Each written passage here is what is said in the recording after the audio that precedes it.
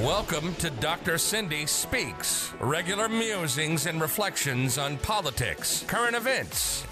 Dr. Cindy Banyai is a mom and small business owner fighting for our water, our health, our community. She's running for the people of Southwest Florida, trying to flip Florida 19 from red to blue. Listen as she speaks truth to power.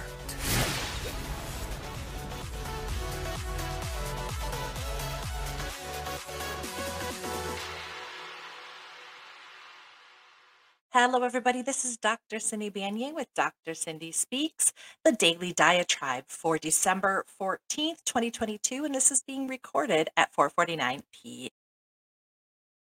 Luckily for all of us, it's been a relatively slow news day. The biggest thing coming out of the national news is the Fed raised the interest rates by a half a point, which is good news and bad news to a certain extent. It's good news in that the inflation rates are starting to cool off, and so there's not the necessity to have a huge interest rate increase to cool down the economy.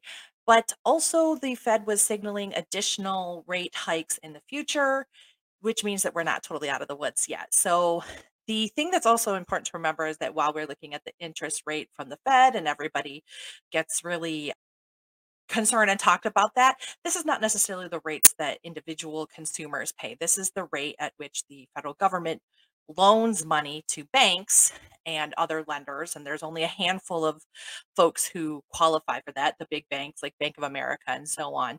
They get that money from the government by essentially government, yeah. Whoop, create money, here you go, and loan it out to other organizations and individuals and businesses. But it's mostly affecting loan rates at the high end with the idea that putting the reins on business will move down the chain and also make sure that we are not overheating the economy in the other ways by starting new business projects as well. The way that consumers will see it at some point in time is that those lenders often do pass on those raises in things like car loans and mortgages because those are high end consumer loan products. But for the rest of us, it's just an economic indicator that means that the federal government is working to help tame the growing economy and working to reduce inflation. So that is some news coming out of Washington, D.C. today. Other major news: Donald Trump, everyone's favorite drunk uncle, has decided that there is a major announcement coming up. Now, we already know that he is decided that he's running for president in 2024, um, in which some people care, but he put out a graphic, I believe it was on True Social or wherever it is that Cretans go to talk to each other. But he made a graphic of himself looking like Superman with a big T instead of S, because that's the fantasy world that they all live in. But apparently, people who love Trump eat that shit up. So he is making a major announcement tomorrow, and much to the delight of everyone across social media, because there's really not much else going on today. People have just been speculating what that major announcement might be. So I don't think it's going to be anything really important. I don't really care because I don't think about Trump too much. I just thought it was a really interesting thing that Trump still envisions himself as being Superman, and the folks who make effigies to him and paint him as Rambo and put his flags on their trucks, they believe that shit too. I don't know. Anyway, interesting things going on. Did have news of a tragedy this morning. Popular DJ Twist, Stephen Twist Boss, who had been the DJ on Ellen and was really famous in the dance world, passed away suddenly. Apparently, could have been related to mental health and suicide. And it's just a good reminder that you never really know what's going on with individuals and that we all need help with our mental health, and that we should be reaching out for support, and we can reach out for support and getting into therapy, and also eventually electing people, or electing people when we can, who will continue to fund mental health support and making sure that our healthcare system will support mental health care as well. So thoughts going out to the family of DJ Twitch. and all of those who loved him.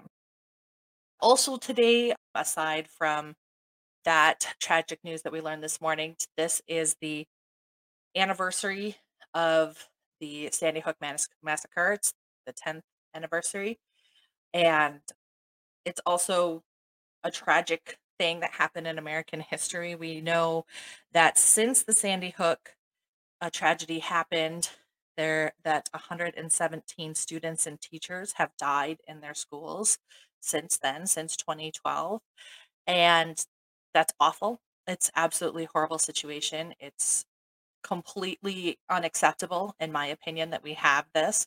And now that doesn't mean that I think that all we should turn our schools into prisons, but I do think that it means that we should have common sense gun legislation and do things that the majority of Americans believe we should do, like having rigorous background checks and licensing for firearms, keeping firearms out of the hands of people who have violent or disturbed histories, and being proactive about people who are making threats of violence, because we know that there is connections between these violent acts oftentimes that are telegraphed either with violent acts against animals, or really highly correlated violence against women is highly correlated to gun violence as well.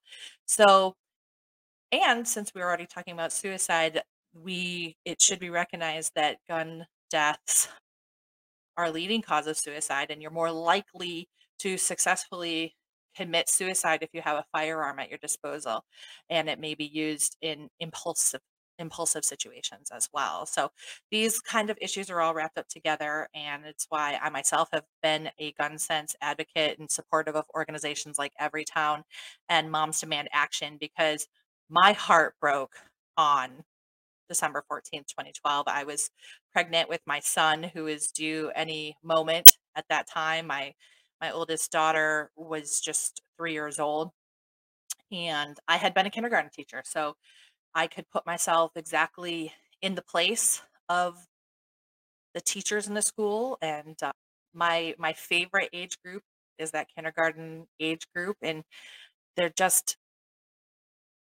full of love and zeal and life. And just to think that somebody would go and mow them down in their classroom is just absolutely horrible. And it's still horrible to this day. And I knew that if after Sandy Hook we weren't going to do anything, we were never going to do anything. And so here we are without any major gun legislation to have passed. Now, we did, through the Biden administration and the Democratic led Congress, have some gun measures pass just this year, which is good, but we need even more. We need raises on the ages of weapons purchases, because of that, it has a lot to do with it, maturity levels, but also making sure that people can't just buy weapons with high caliber ammo and capacity. And we have seen a significant uptick in the use of these AR-15s and other assault style weapons in violence around the country since the assault weapons ban, which was a bipartisan initiative, had expired. And this is directly related to the NRA and their control of members of Congress. And I am proud that I got an F minus, the very special F minus rating from the NRA, because I think that they are completely evil, because we could solve this problem. Other countries don't have this problem, but yet we sacrifice our children. And so today, my hearts go out to those who were lost and the families who were lost in Sandy Hook and those who have been lost since.